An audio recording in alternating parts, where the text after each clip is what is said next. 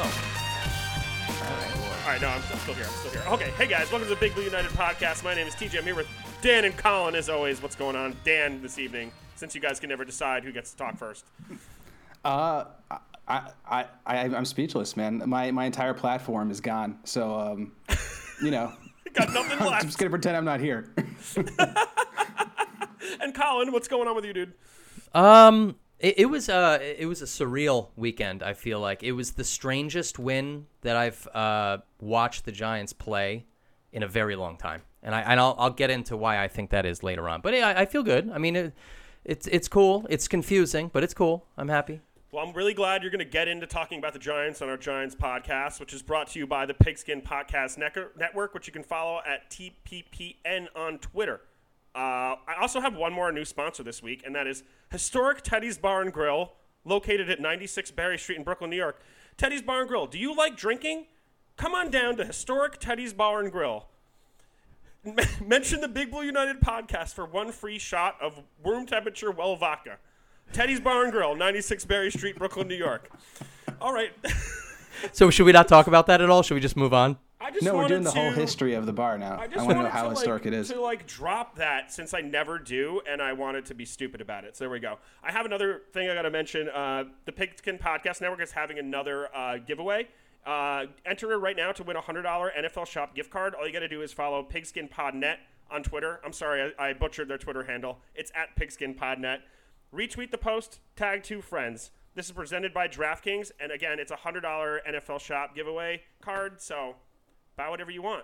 Get yourself a Wayne Gallman throwback jersey or a Dave Gettleman t-shirt, whatever you guys want. Whatever's available.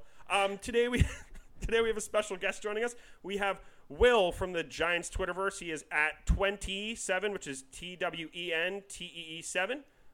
He's been an ally in helping us to let Giants fans see the reality surrounding this team for the past many years. Will, what's going on tonight? How you doing, man? Gentlemen, can't be much happier to be here. Love talking about the Giants, and it's a treat to talk with all of you. And it's a pleasure to have you. So the other day, Will had the idea to start a conversation last week on Twitter with some Giants fans that turned into more than 3,000 people, including Carl Banks and Lawrence Tynes. Will, you want to just tell us a little bit more about that and the future of doing that? Well, yeah, I know we got about 1,000 at our peak. Maybe we got about 3,000 altogether chiming in. But, I've been on Giants Twitter for about 12 years, and as it's, gotten bigger over the last couple of years, I've made a lot of fairly close friends, and some of my friends who see eye to eye with me, who have gotten a little bit of grief from fans who want to be more optimistic than we have let ourselves be. We're ready to we had a lot of thoughts. We didn't really feel like we wanted to write them all out. We just wanted to have a no holds barred, honest conversation about it. Twitter Spaces seemed like a good medium to do that, and we figured, hey, we can talk for half an hour, maybe 12 people will join, and it really shattered any expectations we could have had. Like you said, we had over 1,000 people join. Carl Banks and Lawrence Tynes were in the audience for about 2 hours each, saying very positive things. And it really felt like it united the sentiment of Giants Twitter more than I've really seen in years. I was really pleased with that. So happy with all the fans who came in, asking questions, contributing. It's part of what makes the Giants fan base so great. It's incredible. It seems like you picked just the perfect time to do the boiling point, and just it must have resonated with everyone, because I don't know, we've been watching this team so closely for so long, and it's been painful, and sort of to articulate all like the ins and outs and everything that sort of contributed to where the team was at, especially last week. We always like to point at the draft picks and the team building of it.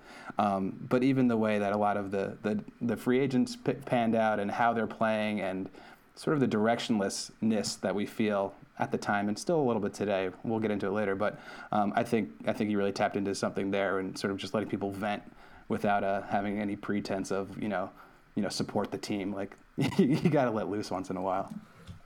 And I think, one thing that made it so special is the audience was so diverse, and, it's not just, I'm not talking just demographically. I'm talking about how people see the team, where people live. It was really a melting pot of really all that we had to offer. And I felt like we got the whole was a lot stronger than the sum of its parts. Without a doubt. That sounds Giants awesome. therapy. Definitely check that out next time you do it. Yeah. That sounds pretty cool. Let's just jump It in. won't be the last time. Yeah, cool, man. Cool. So definitely remember, guys, please follow Will on at 27 TWNTE7 if you want to check that out in the near future. Let's just jump in. Giants won a game. Who's excited?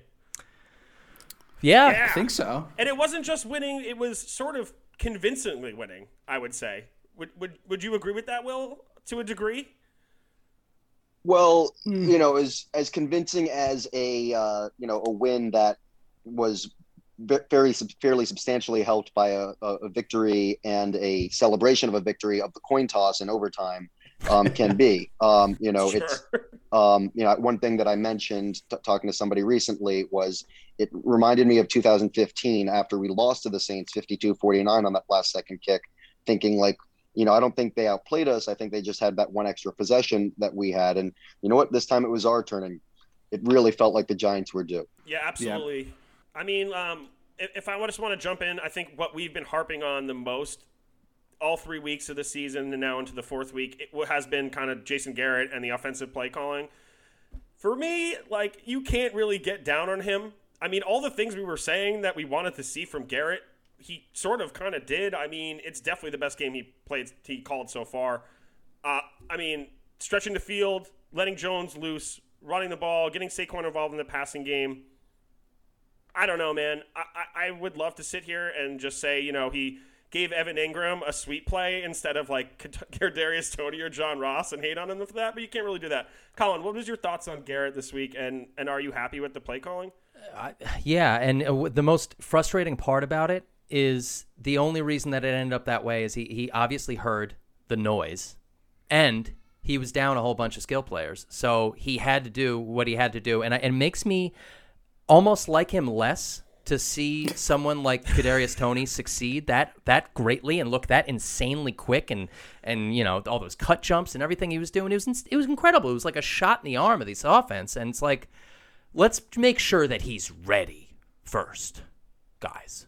Yeah, it was. It seems like he has to be forced into corner to get him to the spot where I feel like public sentiment thinks he should go. Yeah. I mean, that being said, he had a game plan that almost let us realize a lot of the potential we saw on the team before the season, like taking advantage of your first round pick or throwing the ball laterally down the field, taking shots. John Ross, first I thought he fumbled in the end zone, which would have been hilarious, but that shot deep downfield was awesome to see the offense open up. And Saquon looked closer to old Saquon than he's ever been, working down the field and stop jitterbugging behind the line of scrimmage, being elusive again, getting some extra yards on runs that were shut down at the line of scrimmage.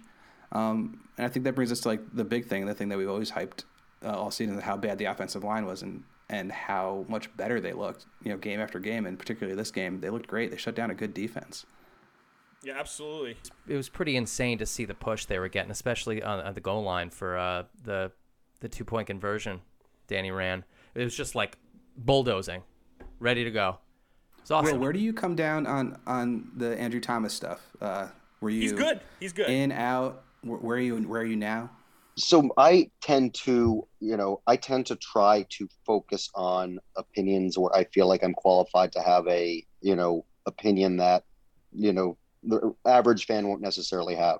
And in comparing Andrew Thomas to Tristan Wirfs and Wills and Becton and all those tackles from last year, I never really felt like, it's obviously so difficult to transition from college to the pros, and the best scouts in the world get it wrong. Like I remember, was it the Eli draft when Robert Gallery went number 2 overall and really amounted to nothing? He was one of the top tackle prospects that I remember ever seeing. So I know a lot of people piled on the Giants for taking Thomas when there were other tackles that got off to a faster start and that some people had as higher ranks, but I've never really felt like, I've always understood that a tackle has more of a learning curve than say a running back or, a kicker or something like that.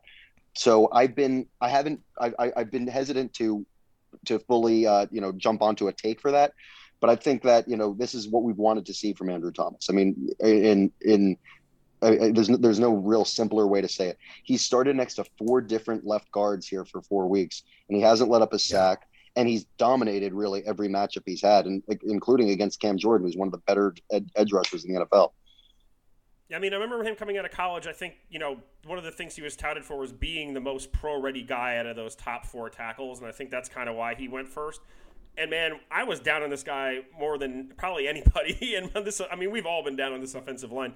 But, man, I've been so happy with his play, and I really think we need to give credit to Robert Sale, too, in general, because, I mean, a lot of these guys are coming in off the scrap heap, and they're putting together, good time for Jones to throw the ball. Jones had a lot of time to throw the ball in some of these plays. And like you said, the Saints defense isn't a bunch of scrubs. They have a lot of good players in that front 7.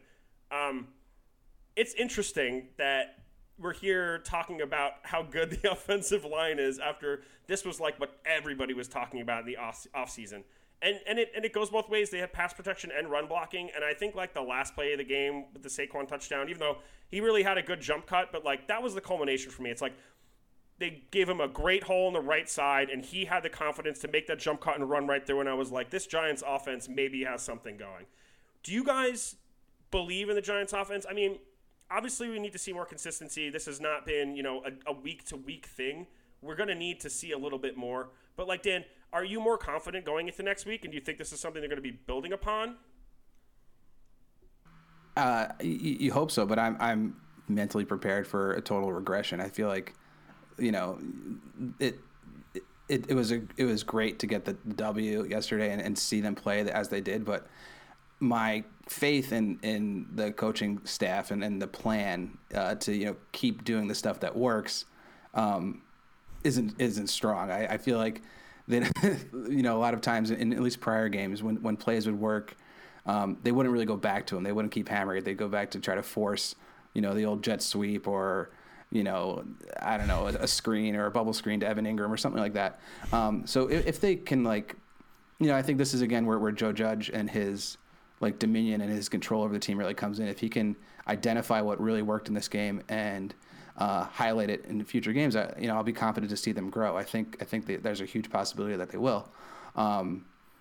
But I just don't want them to go back and to feel the safe spots where they're comfortable. Once some players come back, if Slayton comes back and Shepard comes back, and they're up against maybe a different kind of defense, are they going to go back to trying to establish the run on first and second downs every time? But that being said, it was great to see the dynamic plays, the ball being thrown. Colin said before, Kadarius Toney was everything everyone's hoping from him. I'd still argue probably shouldn't take him in the first round, but he was fun as hell, and that's what all we really want is to have fun watching them play. So I'm hopeful. Yeah, that 3rd and 18 was the most entertaining play I've seen in quite some time. But I'm sorry, Colin, go ahead. It just jumped into my head right now. I don't know why I didn't think of it before. What was it? Was it Mark Jackson with Phil Simms in that playoff game, I think, against the Vikings, where it was an insane 3rd and 11, and it was this hopping and juking, an incredible play. It actually reminded me of that, kind of a diminutive wide receiver, just doing everything that you need to do to get that first down. It was wild. However, there's and this happens with such a recently really bad team that you have to follow, and especially with the GM that we have, if we're going to dive right into it right now. I have a hard time enjoying wins like this with the looming feeling of anything that shows Dave Gettleman in a positive light hurts me so much that I don't know what to do. I like the win, but then I feel him creeping, and I just get scared. Will, what do you think about Gettleman, in what Colin's saying right now? So I'm talking to you, gentlemen, right now on my iPad. My iPad is engraved with a caption that says, "Fire Dave Gettleman, running backs don't matter." Yes. And so maybe I'll change devices or whatever to get that to, make an appearance. But I completely agree with what Colin said. I think, I want to go back an extra week right now to talk about the Falcons game for a second, and specifically the halftime ceremony and when John Mara retired Eli Manning's number and he got booed in the process.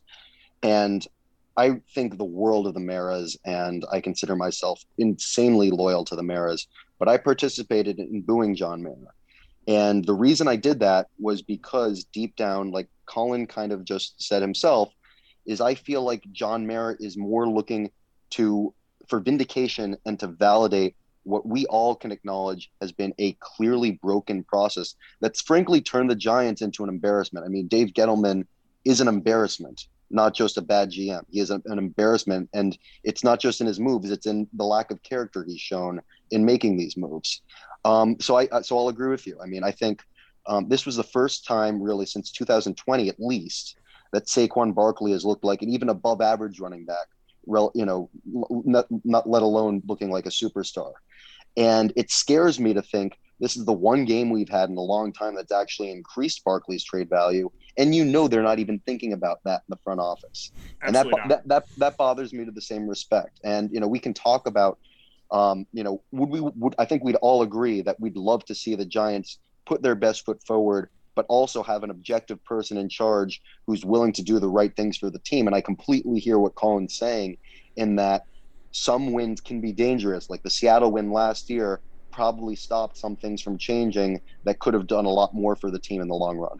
Oh, man. That's a lot of good points for sure. Yeah. I mean, I think we're all like a little bit higher right now than maybe we will be in a couple days just because it's been so long since we've seen anything even slightly convincing out of this team. I mean, let's talk about Jones because obviously he had like the best game of his career. Quick stats: 70% passes, 402 yards, 2 TDs and INT officially. But I mean, if you want to add that John Ross touchdown in, which I guess he could, it's 3 touchdowns. That interception was BS, just a Hail Mary thrown or half. So I think this is like he's showing us the engraving of the iPad. It's amazing. Amazing.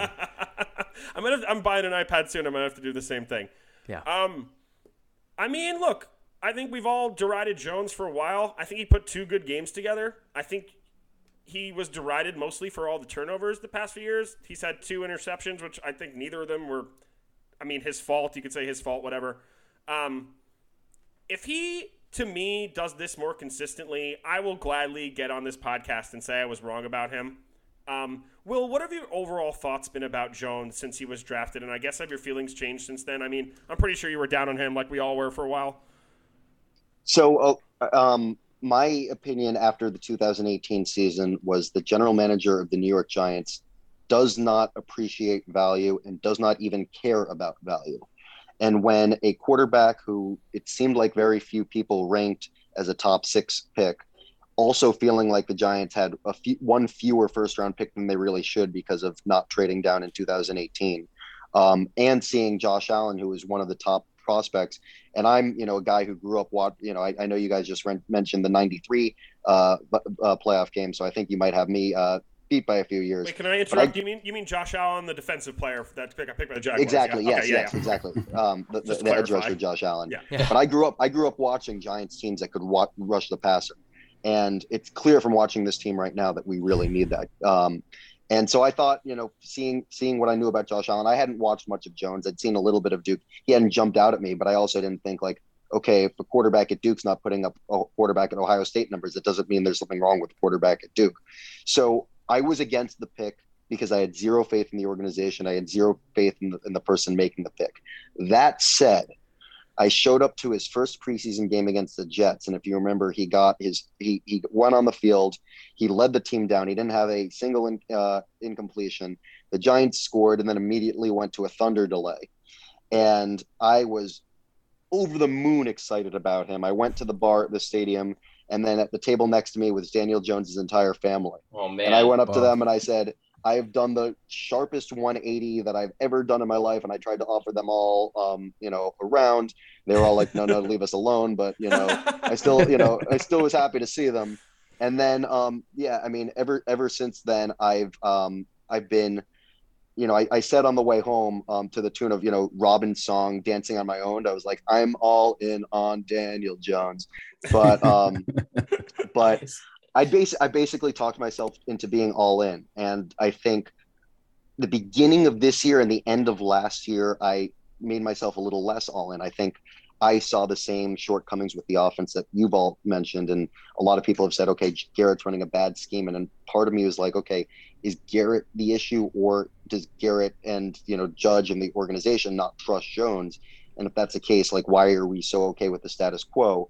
But Jones has shown me so much this year. And I will say, not only do I believe in Daniel Jones, but I will say that I feel like Jones is substantially farther along in year 3 than Eli Manning was at this point in his development. Wow. I'm, and I think one of the things that really makes me say that is Jones's athleticism and his toughness. And I always felt a little left behind that Eli wasn't able to run, and he was, a 90s quarterback playing in the 2000s. And I feel like Jones's ability is something the Giants have been missing for years. And obviously we saw that his first game ever, as he ran into the end zone against Tampa, which ended up being the win. God, that is a fascinating point that I would just not have thought about or allowed myself to think about, where he's at in comparison to Eli's first 3 seasons. That is, that's wild. It's going to keep you up late I tell tonight. the story. I got beer spilled on me in 2007 in the Vikings game when Eli had thrown 4 picks and 3 were returned for touchdowns. We were at that game, Colin. We were there. We were at that game. Somebody in the bathroom, you might have been the guy. You were probably able to drink by then. But somebody in the bathroom said, we got to get rid of this guy. I was like, no, I think we should still give him a chance.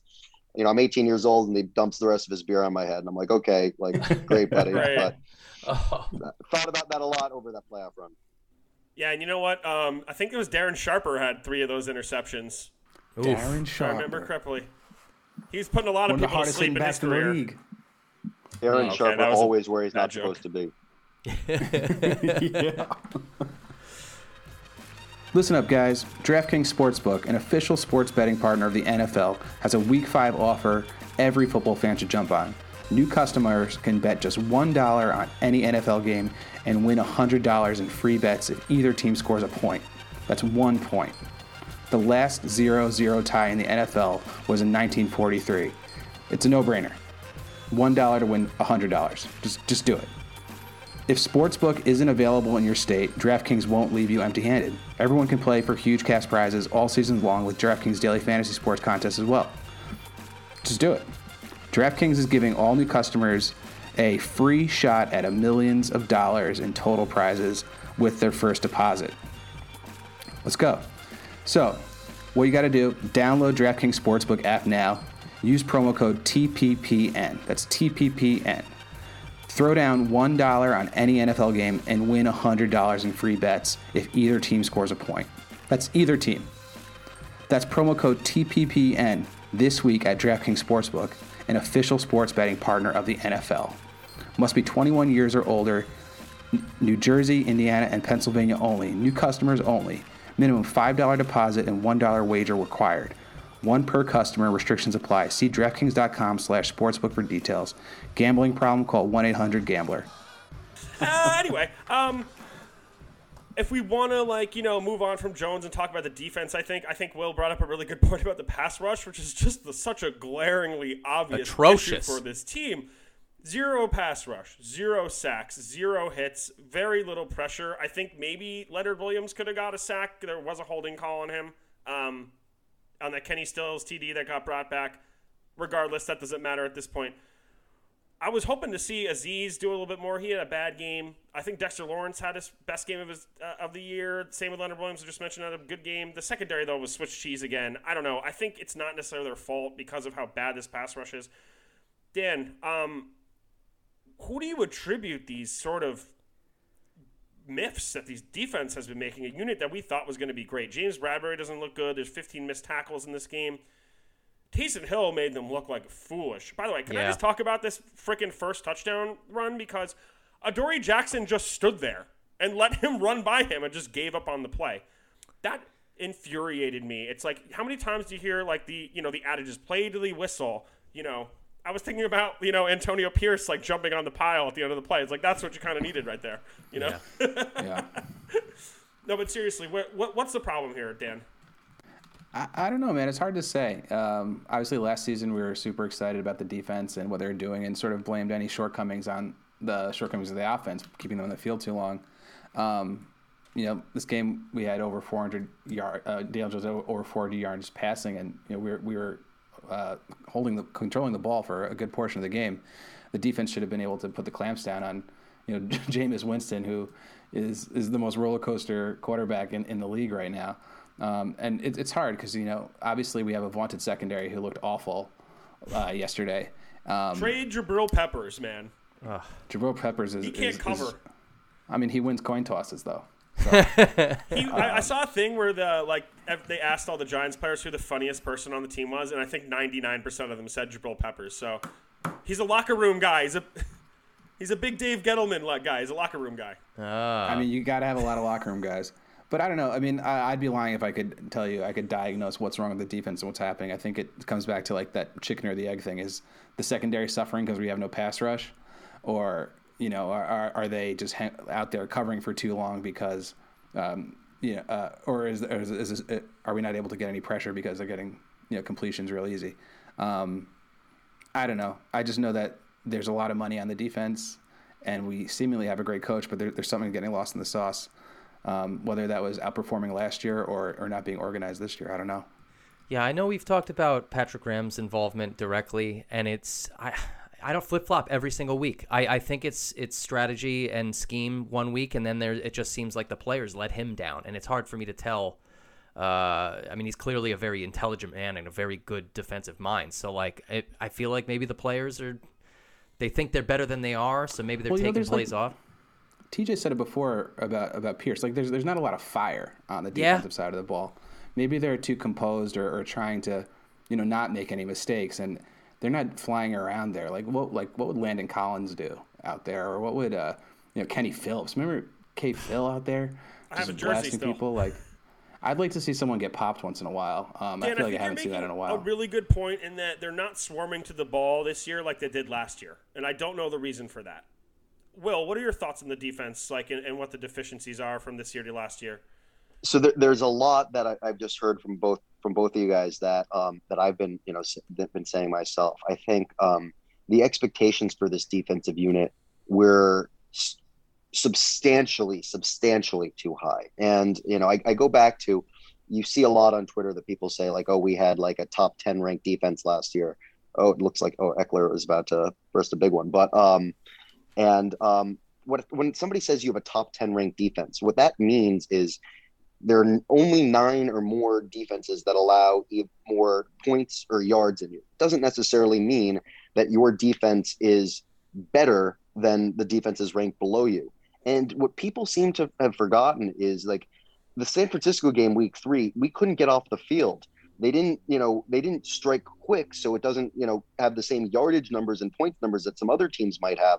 But when you can't get off the field on fourth downs, you can't say that you have one of the best defenses in the league. And, there were a lot of games last year where I felt like the second half of the game, we were just playing against the teams trying to, run out the clock. And that doesn't mean we had as good of a defense as a defense that's trying to get a stop in the 2-minute drill.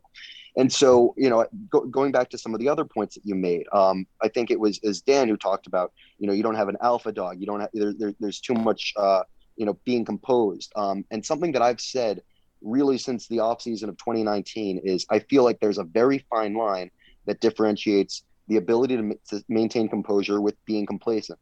And I feel like the Giants, as they saw Odell and Landon start basically getting out of line, have been so scared of getting anywhere close to that line that you get a bunch of, more robotic guys who aren't going to be making a stink on the sidelines the way that, some guys with, more observable fire in their belly do observe. So, I think there's a whole lot here. And I don't think that, Graham's necessarily a bad guy. I think fans, and I myself I'm guilty of this a lot. I certainly did this with Spagnuolo, are guilty of saying this is a good defensive coordinator versus a bad defensive coordinator. You've got 11 guys on the field and you've got, experts, the best minds in the world trying to beat you. And now the other part that you've got to remember is there's a whole year on film that Graham has with these guys. So teams have been figuring out ways, that area of the field's open. I think you saw a play, was it this past week? I think the Saints had a big tight end lined all the way out to the wide. Jackson gave him a ton of cushion, and they basically audible. They lined him out wider, and they knew they'd be able to take. And they basically picked up 8 yards by being able to read what the defense was doing pre-snap. I don't feel like that was happening last year, and it just makes it a much more uphill battle to be dominant. Oh, well, let me ask you 2 questions going back to what you said. So, one, when you're talking about Odell and the fire on the sideline, so do you think that John Mara kicking over trash cans makes him a hypocrite? And second of all, when you say that how to quantify a defense is maybe not based on the ranking, so would you say the Giants defense did play well since they did step up when it mattered and made those 2 huge stops in the fourth quarter?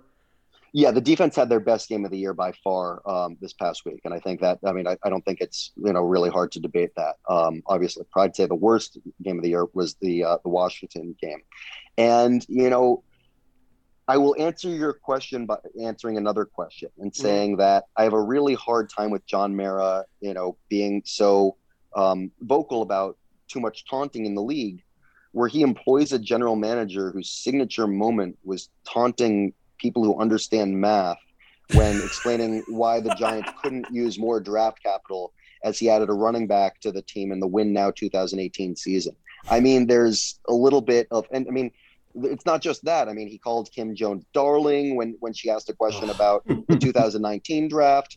He made a mockery of the guy asking about window theory this year. He's this guy taunts people who ask him reasonable questions. So I don't think you can have such a higher expectation for a player who's actually in the moment and actually trying to rip somebody's head off as you're going to have with a 70-year-old general manager who's supposed to be the adult in the room. But that's an incredible parallel. You know what? I mean, Dan, let me ask you something, though. I'm sorry to cut you off, but do you remember that tweet you sent me about Joe Judge talking about analytics? Do you want to finish your thought and then jump into that real quick? Because that's a funny one to me.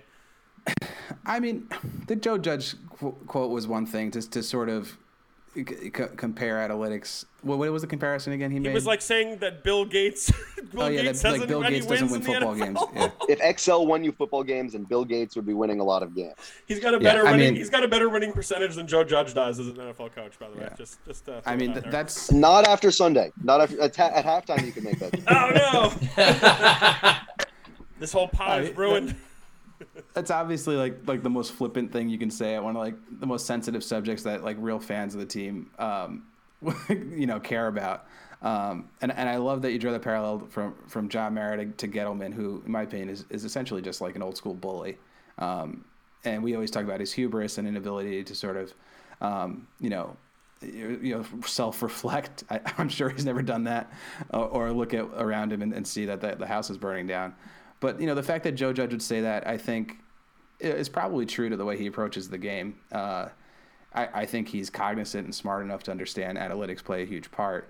But sort of writing him off in that respect was, you could have played that a little bit better. But I think it's safe to assume the Giants aren't an analytically driven team. We see that the field goals that they've been kicking week to week. TJ, do you have the the coward index up? I have the coward index stat right here. So surrender index? Yeah, the surrender index. So punting call on 4th and 8 at the New Orleans 47 in the fourth quarter. 97th percentile in our new favorite stat, which is the coward index. So it's 97th percentile cowardly play in NFL history since I guess they've been going back to 99 was when they kind of retroactively decided to do this. So again, 2 weeks in a row where it's flippantly obvious that you should be taking more of a chance, but that's why I'm surprised by some of Garrett's play calling, because I thought, it was kind of really out there for this Giants team and Joe Judge specifically. So they went for it on before the end of the half, which was nice. That's an improvement from last week. Yeah, man, they didn't kneel. But I only think they didn't kneel because they wanted to run out the clock, but then Saquon ripped that, decently. I think it was like at least 10, 11-yard run. They got a first down. Yeah, 15, I think. Yeah. And then Jones. Well, it wasn't a first down because there was a penalty beforehand. But yeah, okay. But I think So I think that the surrender index is useful, but I think. Carl Banks made, and I've questioned some of Carl Banks' interpretation on analytics, but he made a fairly good point about that fourth down call against Atlanta that was so criticized, in that, guys, we're all in the habit of criticizing Garrett for being unimaginative. So we want to give him credit of being able to come up with a 4th and 3 call. you know, it's a very fair, you know, counterpoint. And I think, you know, I think the Giants, in a shaky offensive line with a running back who we can't really trust for short yardage, high median carries, you know, they're not, you know, it's playing to their strengths to allow the defense to win. So, you know, if we want to talk about the 4th and 1 decision where Graham going to ultimately miss the field goal, I'll completely agree with everybody that I want to see the team go for that. But I actually like that 4th and 8 punt. I think with that amount of time left, you know, you want to let the defense make plays to win the game, because you got to also remember it's so much harder to pick up first downs with a fourth quarter lead than in like almost any other situation in football. And I know we talked about a third and long playoff first down against the Vikings, but if you remember the 97 playoff game, which I actually cited and I miscited as 93 on my timeline during the game, Denny Green punted down 9 with about 3 minutes left, and he got killed for it. And if there were Twitter, he would have gotten killed times like 20. And the Giants went 3 and out. The Vikings scored. They got an onside kick, and they won the game and knocked us out of the playoffs. And what he said after the game is, you know, everyone would have killed him. But it's because everyone doesn't really understand how the game's played. And I don't necessarily think that, you know, I think that's a lot stronger than what I would say about, you know, people who wanted to go for it on 4th and 8. But there is a very, very sound explanation for why he was doing that. So I'm not upset about that one. Yeah. What makes me, I don't know, what just came to mind hearing you say the end of that there is thinking about the ideas, and I was contemplating this earlier today. I just drift away from the task at hand week to week, game to game. Can you envision a scenario, number one, where Jones would stay, Judge or Gettleman goes, and various like changes there, like keeping Judge, getting another GM? I know that's the heavy conversation that always people always have about, like, oh, the GM likes to pick the coach, and like, I don't know. I don't know. That's another looming thing that kind of like hovers over me during all this, and I can't help but like look ahead to it. Have you guys thought about that at all? I mean, last week I think we all said, you know, the season's over. This week I feel, you know, that we often maybe have a little bit of knee-jerk reactions sort of on this pod, but I guess that's sort of like with the theme of what we're trying to do here. But now I don't know, man. And I think that if the offense can continue to roll the way they were, and, you know, I think Mill made a lot of good points about the defense that maybe we weren't necessarily thinking about, looking, you know, kind of beyond just the scope of this game. I don't know. I don't know what to expect at this point. You know, I kind of had a lot of thoughts and feelings, especially a lot of feelings about how I was viewing what this offseason might look like. And, you know, there's a really good edge rushers and offensive tackles at the top of the draft. And I was like, I think Jones is good, and I think, you know, we should stick with him, and regardless of what happens. But I think right now a lot of things are up in the air, and I think we really need to look forward to next week in this Cowboys game, which is a division game against a 3-1 team. The Giants going 8-point underdogs. I mean, if the momentum of this offense keeps going, the Cowboys defense is ranked 26th. I don't see why, you know, they couldn't put up points if Jones keeps playing the way he's playing. I mean, I think they're going to have a rough time containing Dak and, you know, what seems like a resurgent Ezekiel Elliott last week. I mean, not that Tony Pollard can't come in and also play really well when he isn't. It's a tough thing to predict. I mean, I'm looking forward to this game. I think the Giants could win. I think it's going to be a tough battle. Will, what are your thoughts on next week's game? So I there are a couple pieces in that, and I want to just touch on what you guys are saying about, you know, replacing Judge and Jones and the GM altogether. And I think, you know, the Giants have been sorely lacking objectivity. And, you know, I very, very, very strongly do not believe in Dave Gettleman, particularly his commitment to economics. And I very, very strongly would say that I do believe in Joe Judge. I think, you know, I'm still in love with his press conference. And I think, you know, when I go back to talking about why I believe in Joe Judge, part of it is like, you know, the same way the Giants fans are responding to a win over the Saints. Like, oh my God, we got a win. When was the last time we got a win? This is amazing. I've never seen anything like this. You know, Dave Gettleman took over and made empty promise after blustering empty promise, and really never set any sort of like checkpoints in the plan, you know, developed a plan or anything like that. Judge did all that. Judge said, these are the things we're going to do. It's not going to be it's not going to be an overnight success. We're going to work on it. We're going to build a foundation. If Joe Judge wants to say after a loss that, he's proud with the progress that he saw on the field, then after a win, if he wants to say, it's not about the result, it's about the progress I saw on the field, that's a guy I can believe in. There's consistency there. So I believe in Joe Judge. That being said, you can't force a new head coach if you're trying to make changes and write a clean slate. There are very few head coaches that I'd rather have right now above Judge. That said, if there's somebody that the new GM wants more than Judge, you've got to give him that guy. You've got to be proactive and start from scratch. You mentioned earlier in this podcast, we're talking about the frustrations with Jason Garrett. We could have very easily fired Jason Garrett after last season. Instead, we decided not to do that. We upgraded his weapons, and we decided to see how things would look with this upgraded weaponry. Through the first 3 games, he really didn't have these weapons that were upgraded healthy. Galladay's been half himself for the first few weeks. Tony didn't really know the playbook. Kyle Rudolph is, on the AARP plan. And Evan Ingram hasn't been playing at all with Barkley still recovering.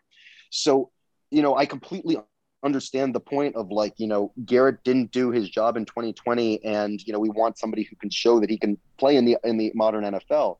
But if after 3 weeks we're like, okay, screw our plan of seeing what he can do with these other weapons, then you're just being reactive and you're not really giving yourself a position to succeed anywhere. So, when it comes to Jones and Judge, I think you've got to let the GM make these decisions. I don't know whether or not even Gettleman had the opportunity to make some of those decisions in 2018, and I don't know if John Mara would have considered somebody who would have demanded the opportunity to make those decisions in 2018.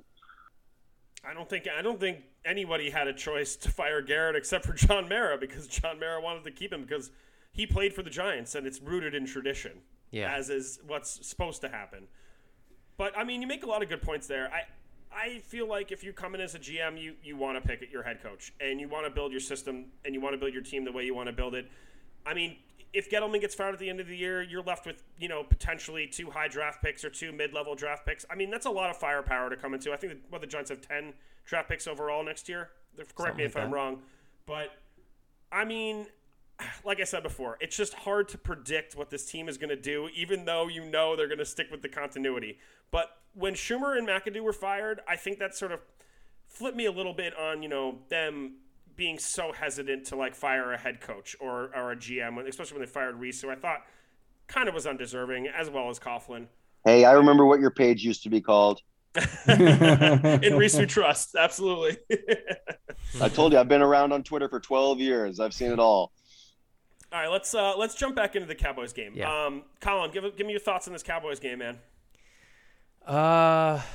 Yeah, I agree with you when you said before that I think Dallas defense is going to let what Jonathan Vilma likes to call chunk plays. He probably said it 7 times. I really can't stand him anymore. I can't listen to him calling our games. And he's...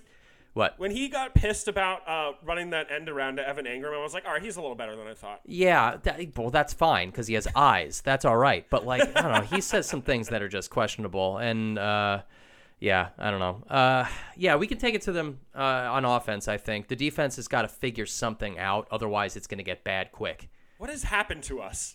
I mean, I think you guys are being a little reactive here. We talked about it Dan, but I'm a reactive guy, man. But I mean, I'm worried for your mental health right now. No, I don't think we're gonna win. I didn't say that. I said it'll be entertaining. But we're like if our offense plays like they've been playing, we're in this. I don't know. I think obviously we have to temper expectations, and I think there should be a discussion on how we're all going to mentally prepare for this. How we're going to couch our expectations a bit.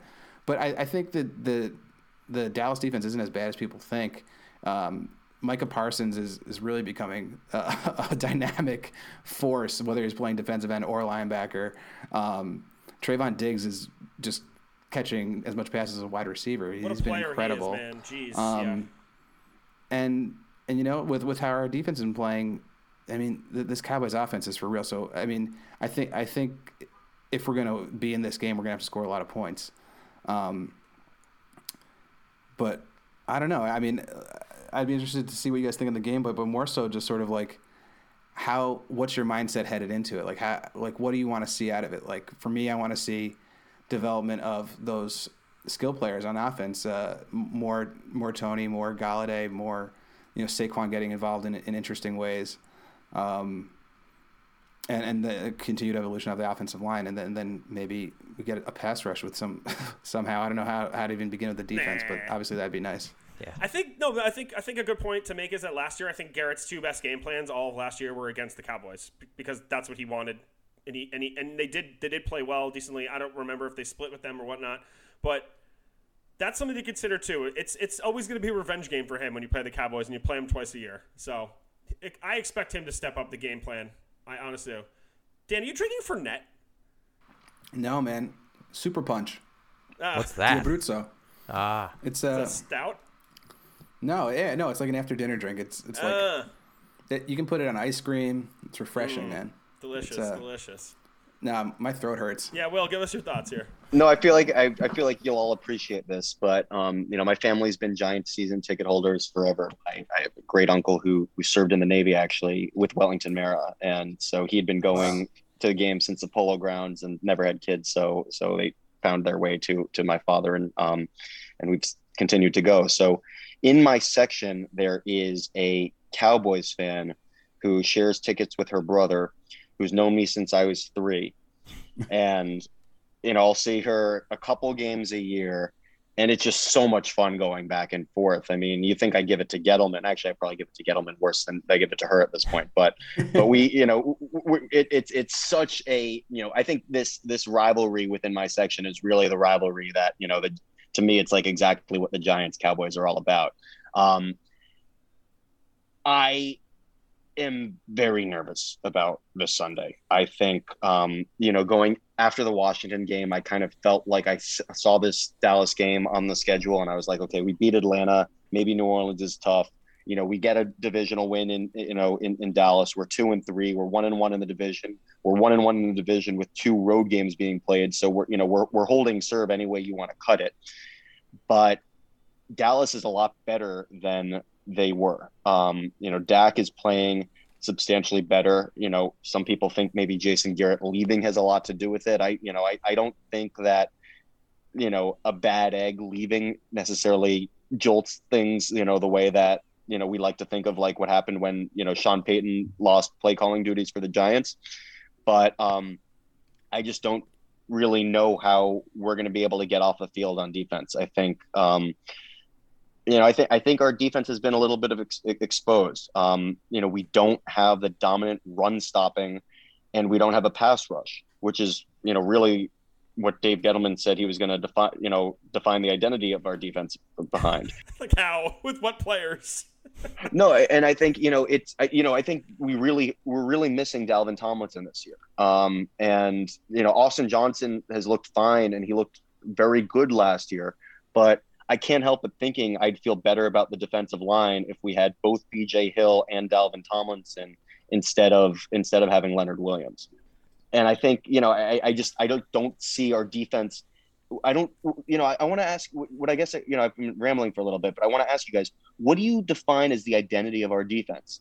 Because I see like some big names in the secondary, but I don't think there's an identity of this defense. And I think that's like a real alarming flaw, I guess. Last year it was push from Leonard Williams, run stopping from Tomlinson and Dexter Lawrence, and then you had one lockdown corner in James Bradbury, and all of those things are either gone or not working the way they were supposed to work. So right now, that's a really good question. What is the identity of this defense? What could it potentially be? If you were to look at the skills we have, where could it evolve to in a best case scenario? It's one or most likely 2 decent to good pass rushers away from being that defense. I think that's the one lock. You get the pass rush there. We've been lamenting it for years. Our best defenses were pass rush first, and then everything else falls into place. Do you think if like a Khalil Mack was on this team, like would that change the entire dynamic? Or I'm not going to say him specifically, but a pass rusher of his caliber was on this team. Would that change the whole dynamic of this defense? It might. Part of me thinks it will. because I don't know if you want to run the man concepts and you don't have a pass rush. I guess they're getting away from that now. But if Patrick Graham wants to run man concepts, you want to run man concepts, you don't have a pass rush, you can't cover man for that amount of time, even if you're the best cornerback in the league. So I think that just I makes think it that's so why. difficult. I mean, that's why I think that's a lot of why Jackrabbit reached his breaking point and lashed out on Twitter, because he'd be in coverage for 15 minutes, and nobody would be able to get to the quarterback, and then fans would be like, oh God, he's supposed to be our number one cornerback, he stinks, and eventually he snapped, and he if just to anyone who's listening, Janoris Jenkins, who was our number one cornerback in 2019, called a Giants fan the R word, RETARD, a word that I've eliminated from my vocabulary, but and the Giants were forced into cutting him. I have to think if the Giants had more of a commitment to maintaining a pass rush, maybe the building would have had the culture that he wouldn't have felt the need to lash out on Twitter about that. So I think the other piece of that, if we had a Khalil Mack, is Graham really prides himself in being able to scheme pass rush. And I think if you have a guy like Khalil Mack on the line, everybody on the offensive line is, okay, where is 52 or whatever his number is on this play? And then if Peppers wants to blitz, or Adoree wants to blitz, or someone, or McKinney or anybody, there's a lot more of an element of surprise versus, all right, there's no way, we've got Dexter Lawrence double covered. All right, who could possibly hurt us right now? They do bring Peppers a lot, too, but I think maybe that's a good thing for him right now because he's not playing great coverage at all. No. Another person, I think, he needs to go, Edgar needs to go. But any other thoughts on this game, guys? I think we're almost out of time here. I mean, I don't expect a win like I don't usually expect a win. So don't take my words before Dan as gospel of me changing my tune. That certainly isn't the case. I think it'll be they'll build upon last week, or yesterday for that matter. And it will look good, but I don't think it's quite there yet of putting all the pieces together. I think it's going to be a process. We probably might not even see a win for a couple of weeks if it happens, So schedule's hard, man. Yeah, exactly. Oh yeah. I mean, for me, if Jones just keeps progressing, I think that's a really positive for this team. And you know what? I think you said the best thing earlier. It's that those wins help Gettleman out, but Jones progressing and losses don't. So for me, I just want to watch entertaining football, and I want to see fun offense. I want to see Tony involved. I think all those things are going to be a real positive for this team moving forward. Yeah. Whether or not the win is there this week, I don't know. Divisional games are always up in the air for me. We'll see. So I'll try to say something to maybe, because I'm not feeling the best about this week by itself, to maybe give you guys a little bit more optimism, maybe in the big picture. Please. But I feel like the days of Dave Gettleman controlling the direction or lack thereof of the New York Giants are over. And I think, I don't even think that that's a this season thing. I think that they decided, I think this season was let's try to put a bow on a really, really ugly present, which is the last, 3 to 4 years. And I think they were tempted to fit so much money into the 2021 season to try to give Gettleman, some sort of saving grace on the way out. But you look at the way the offseason was handled. You look at the fact that Kevin Abrams was the one who executed the trade deal. It's, you look at the fact that there was a trade deal after they considered that for the first time last year. And you look at just the embarrassment over the last 3.5 years, you've got to see that they're just trying to, cut the losses optically and transition to Abrams. And I'll tell you, I'm much, much more concerned with year one of Abrams, which is a new clean slate, than I would be about year 5 of Gettleman. So maybe I don't know if I cheered you up as much as I hope to. Just bring back Ernie. Yeah, right. Just throw it back. All right, guys. Go ahead, Dan. I'm sorry. I'm saying give a final thought? I feel a little bit better, but yeah, that's the thing. Like the decision-making process of who would take over, who's going to be the successor, is where I don't have confidence in that either. So that's the bugaboo that I think will keep us all up no matter what. Yeah. But well said, Will. I think you spoke what we've been trying to articulate for like 20 some odd episodes pretty well. I really appreciate it. Yeah, and I agree, man. I've been following you a while on Twitter, and I'm liking everything because I'm agreeing with pretty much everything you're saying, and I'm glad you came on because I knew it would be a good conversation. We appreciate it. Super nice to have a fresh perspective for sure. And it's not even that your perspective is different than ours, but you just bring a lot more gusto to your points, I think, than we do sometimes. Yeah. Well, I will say that I'm probably guilty of waking up in the middle of the night and saying, you know what, this is a good way to think of what Gettleman's gone wrong, more than, most healthy human beings. Best way to end this pod. So with that being said, guys, thank you tonight for listening. Please follow Big Blue United on Facebook, Twitter, and Instagram. If you want to reach us directly, you can shoot us an email to bigblueunitedpodcast@gmail.com. Thank you so much to DraftKings for sponsoring us. Teddy's Bar and Grill, Beer and Provisions, 96 Berry Street. Please follow the Pigskin Podnet at TPPN on Twitter. Thank you very much, guys, and have a good night. And thanks again, Will, for joining us. You can follow Will on Twitter at 27TWENTEE7, and keep a lookout for another one of those Giants discussions we'll be hosting in the near future. Thanks again for coming on, bud. Great to be on with you guys. I've been following Big Blue United, like I said, since you guys were in Reese We Trust. And, I've always thought really highly of you and your page and everything. And, it's great to be a part of what you're doing. Thanks a lot, man. Let's have a good night, everybody. Thank you.